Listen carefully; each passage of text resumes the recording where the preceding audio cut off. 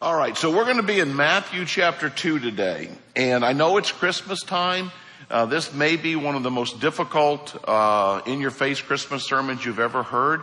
I didn't write it that way, but that's the way it came out. So if you have seatbelts, you might want to buckle them tightly. If you're easily offended, you might need to get somebody else's seatbelt, because we're going to cover a lot of things today that might bother you just a little bit. But I've told you before, growing up in a small town, we didn't have much to do. In the 70s, I'd moved to the big town, so I live in the county seat, 3,000 people. And we had a Mr. D's Pizza. We had a 7-Eleven. And we had a bowling alley. And everything, of course, closes. And so we spent a lot of time at the bowling alley. Anybody? What do you do in the winter up in the Midwest? You go to the bowling alley, even if you don't bowl. And some of you may still like to bowl. I do bowl. You would have the arcade games. You'd have pool tables. You didn't know you could deep fry all those foods, but you can. And they're amazingly tasty. They're at the bowling alley. But one day in my small town, one of my friends got kidnapped. And it's a small town, so it didn't take us long, 10 minutes. We got him back. But the headlines in the paper the next day said that he could strike again.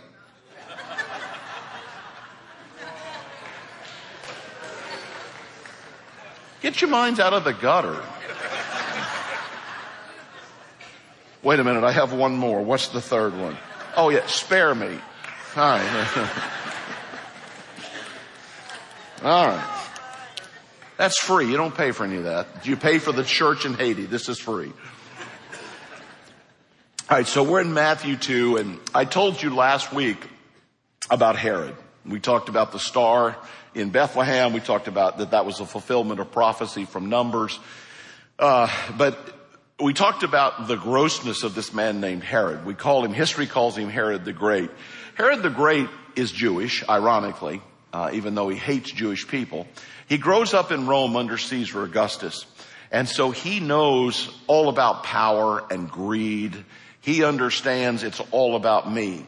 And the thing is, Caesar Augustus and everybody that's ever lived on earth has had problems with Judea. So what's happening in Israel right now is nothing new. Since the beginning of time, there's been a war going on in that region. You're welcome to look it up, but I think Jerusalem has been destroyed and rebuilt something like 17 times. It's really a hard thing to fathom. But Caesar Augustus is just thrilled that he doesn't have to deal with Judea. And so Herod is there. So Herod is a megalomaniac. He's evil. He's a monster. He's a thief. He's a murderer. He's a glutton. He's everything. Anything you can imagine, evil, satanic. I promise you that's what Herod is. Nobody likes Herod except maybe the few on the inside trying not to get killed. But Caesar Augustus is okay with it because he's got Judea under control. So he's learned from Caesar. So he's built a huge port city, the largest port on the Mediterranean Sea, called Caesarea, the city of Caesar. Think maybe he was sucking up there. He's got these huge palaces all around Israel, Jordan, scattered out throughout the land. Most of them still have remnants living that are still there. But again, he killed everybody in his path. If he found out there was word that his son wanted to be king, he'd kill him. He found out a wife didn't like something, he'd kill her. He had a neighbor that didn't like something, he'd kill all the neighbors. You're welcome to look this up. Just a marvelous guy. So when you say Herod the Great to Jewish people, they're going to look a little askance at you. They would never use that term. He was not great. We use that term because of his building. And then I told you last week that we couldn't find his tomb for 2,000 years. And they just found it about 10 years ago, because it was built on the side of one of his palaces, and he built this beautiful monument to himself. But when he died, the Jewish people so hated him that they broke it into such fine pieces, like 2 inches, 1 inch. It took 10 years for the archaeologists to put a model back together, and it looked something like that. But they had crushed it and buried it deep on the side of the mountain, and it took 2,000 years to actually find it. So that gives you a little bit of background of who this guy is, so that you'll know that when the story comes about Jesus and he finds out about Jesus being 2 years old, and he orders the murder of all the children 2 years old and younger in Bethlehem and in the region, this is normal behavior for this man. This is normal behavior, because this is the kind of human being that he is. So if you'll stand out of respect for God's word, we shall roll through Matthew 2. I think you'll know the basis of the story. After Jesus was born in Bethlehem in Judea during the time of King Herod, Magi from the east came to Jerusalem, and they asked, "Where is the one who has been born King of the Jews? We saw his star in the east and have come to worship him." When King Herod heard this, he was disturbed. He's angry. And all of Jerusalem with him. Again, 3 camels? I don't think so. When he had called together all the people's chief priests and teachers of the law, he asked them where the Christ was to be born. In Bethlehem in Judea. This is from Micah chapter 5 verse 2. "For this is what the prophet has written. But you, Bethlehem, in the land of Judah, are by no means least among the rulers of Judah. For out of you will come a ruler who will be the shepherd of my people Israel." Well, then Herod called back the Magi secretly to him and found out from them the exact time that the star had appeared. He sent them to Bethlehem and said, "Go and make a careful search for this child. And as soon as you find him, report to me so that I too may go and worship him." Yeah, worship is a big part of Herod's life. After they had heard the king, they went on their way. And the star that they'd seen in the east went ahead of them until it stopped over the place where the child was. When they saw the star, they were overjoyed. On coming to the house, they saw the child with his mother Mary. It came to the house because it was 2 years later. And they bowed down and worshiped him. Then they opened their treasures and presented him with gifts of gold and incense and myrrh. And having been warned in a dream not to go back to Herod, they came on a northern route across the Silk Road. They're going to go home the southern route. They went home by the other route. When Herod realized that he had been outwitted by the Magi, furious again. And he gave orders to kill all the boys in Bethlehem and its vicinity who were 2 years old and under, in accordance with the time that he had learned from the Magi. Then what was said through the prophet Jeremiah was fulfilled. A voice heard in Ramah in Bethlehem, weeping and great mourning. Rachel weeping for her children and refusing to be comforted because they are no more. You can be seated. All right, so we've got the quote from Micah that when the Messiah comes, he'll be born in Bethlehem. There we go. But it's an obscure passage in Jeremiah where he talks about, in the land of Bethlehem, Rachel will weep for her children and they will be no more. Now, I told you last week that you go to the church, the Nativity, where Jesus was born.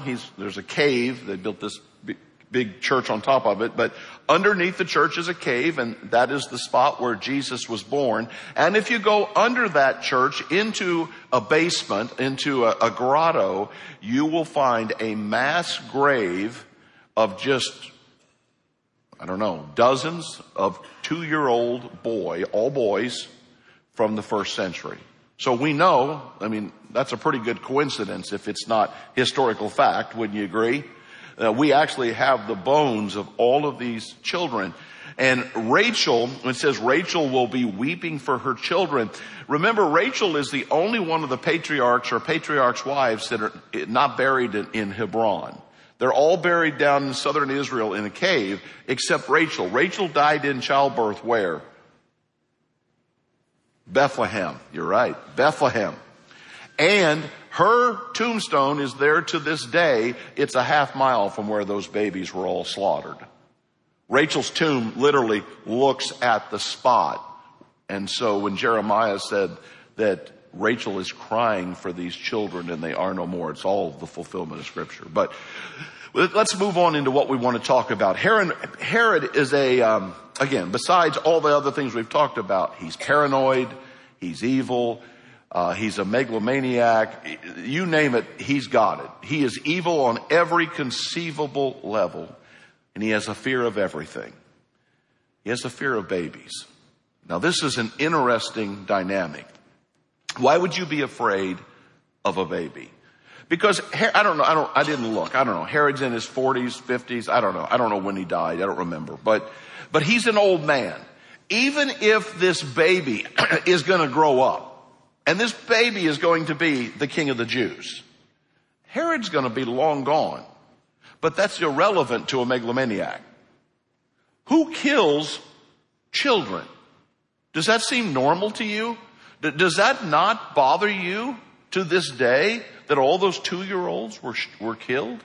Now, I'm not asking for your thoughts on anything, but how many of you think it's wrong, regardless of whose side it's on, if babies get beheaded in a modern war? How many of you think that's wrong? Yeah, I think we can all agree on that. I don't care whose baby it is, what nationality it is. And yet, in our society, the people that are all upset about this are often the same ones that are all pro-abortion. Now, listen, you know I am pro-life to my core. I found this new thing. I'm going to show it to you one of these days, but not today. But they actually figured out how to record, because I've told you this before, that there's a spark of light that happens at conception. They now have recorded that. Don't ask me how technology pulled this off. But at the exact moment of conception, regardless, human, animals, there is an aura, a spark. Boom. It's like the sun that just opens up in front of you, because life is a gift from God. Yes, I understand biology. I understand how male and female come together and make child. But can you really explain life? I don't think so. But God can. Now, here's the problem in our culture today. So we have people who, look at our cities. We have millions of people just strung out on drugs because they have no hope of life. Life means nothing to them. Suicide. We're desensitized to it because life has no value. Senior people not treated with respect. Why? Because life has no value. And even abortion itself. Now, it's one thing. Again, you know I'm pro-life, but even if you're not, all right, I have a hard time understanding people being passionately excited about it. All right. Maybe you've got a story that's heartrending and you're like, here's what happened and it breaks my heart and I've repented and it's, okay, it's still sin and you need to repent of it. But when people come out and cheering it and they're in your face screaming about the wanting to kill children, there's something wrong with that. When the New York Assembly meets and passes a bill and all get together and cheer and celebrate the fact that they can kill a baby now right up until the day of birth, and in California, after birth. Wow. Have we progressed any? And why so fearful of babies? Well, let's use some of the lines. This baby's going to change my life. I don't want this baby. This baby's going to cost me money. Let me ask you this. How many of you were babies once? Yeah. Well, of course, a child's going to change your life. And look, I'm not here to beat anybody up. If you need forgiveness, go out to our counseling room. We have people that will pray for you. It'll all be private and confidential. If you need to accept Jesus, they're there to help you get right with Jesus. But I don't understand the viral attack against life. Why anybody would be against life. It doesn't make any sense to me. And I have churches that come up to me, pastors that come up to me and say, our church is pro-choice. As if that is something to be proud of. It's like, and what verse did you get that from? See, the church is not supposed to look like the world. We're supposed to look like the book. And in Psalm 139, it said that we were created in our mother's womb. God put the pieces together. God is the one who is the author of life. Here's what Jesus said. It's a little out of context, but I'll bring it into context. He says, if anyone causes one of these little ones who believe in me to sin, it would be better for him to be thrown into the sea with a large millstone around his neck. Millstones are about that big around, about that thick, weigh hundreds of pounds. And you've got a trough and the mules pull it around, grind the grain. Jesus said, you'd be better off to have that around your neck and to be thrown into the Atlantic Ocean than to hurt a child in any way. To think that we have, and I can tell you the split, 50% of American Christians are pro-abortion. I don't get it. I don't get it. If you can explain the difference between that position and Herod's position, I'll listen. But I don't think you can explain the difference. But not only did he have a fear of babies, because this baby is going to grow up and it's going to impact him. So he wants everybody to hurt. In fact, let me give you a couple other things about Herod. He had a whole bunch of other people. Well, this was his plan. He had arrested some of the top people in his kingdom. And when he died, the order was to kill all of them. Because he said, nobody's going to cry for me, but when I kill all their husbands, they'll all be forced to cry. Another quote is, it's better to be a pig in Herod's kingdom than it is to be his son. Just a few thoughts about this wonderful man. But he also has a fear of kings. When the Magi, these wise men, say, this baby is going to be born king, this is when he flips out. This was when he gets furious, because I'm the king. Now, none of us would think that way. You see, the sad thing is, a lot of people run around and act like kings and queens. And Jesus said, if you want to be great in my kingdom, hear that phrase? Who's the king? The kingdom of God. If you want to be great in my kingdom, you will be a servant of all. Wow. Wow. So there are no kings, there are no queens, and yet it's not just kings and queens. A lot of people like to anoint themselves. But Herod here is just afraid of his power. He's afraid of losing his position. He's afraid of losing that spot in his life. And that's why he gets so furious that you would even think of calling someone else the king of the Jews. Now, he knows his spot. There's one guy that he's afraid of. Caesar Augustus. Because if there's one thing you learn in a power structure is the one guy you don't go up against. But as long as he stays where he is, he has all the money, all the power, all the threats. He controls literally everything. And he's terrified of having a king. Now, I feel like that happens to a lot of Christians. I'm going to make a statement. Again, I've already warned you. But do we have bring that quote up about Satan. Would you bring that up, please? That Satan is a believer. I don't know if you know that or not. Satan's a believer. He grew up in the presence of God. He was there when the heavens and the earth were put into place. Satan is a believer. He's not a Christian. And you and I have to know the difference. And there's a whole lot of people, and I'm not picking on anybody individual, I'm just making a statement. There's a lot of people that I know that call themselves Christians that are not Christians, they're believers. Because you believe there's a God, you might believe in Jesus, maybe you've even been baptized, but you're still on the throne. You've not truly surrendered and said, no, I'm going to make Jesus the Lord of my life. He will decide how I live my life. He'll decide my sexual ethics. The Word of God will decide my position on these moral issues, not me. See, a king makes his own decisions. But here's what Hebrews says. Therefore, since we are receiving a kingdom that cannot be shaken, let us be thankful and so worship God. How? Acceptably, with reverence, with awe, for our God is a consuming fire. Wow. So if he's king, he deserves to be obeyed.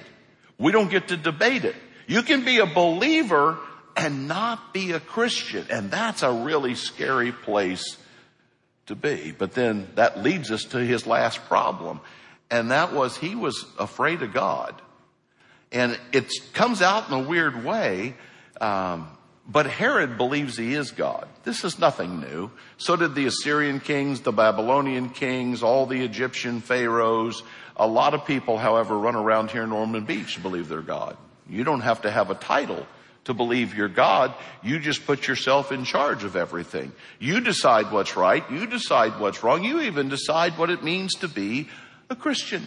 So when the Bible says, if you're going to follow me, you need to be baptized. Some of you say, oh, I want to be baptized. Okay, well, that's a choice, but you can't say, I'm a Christian.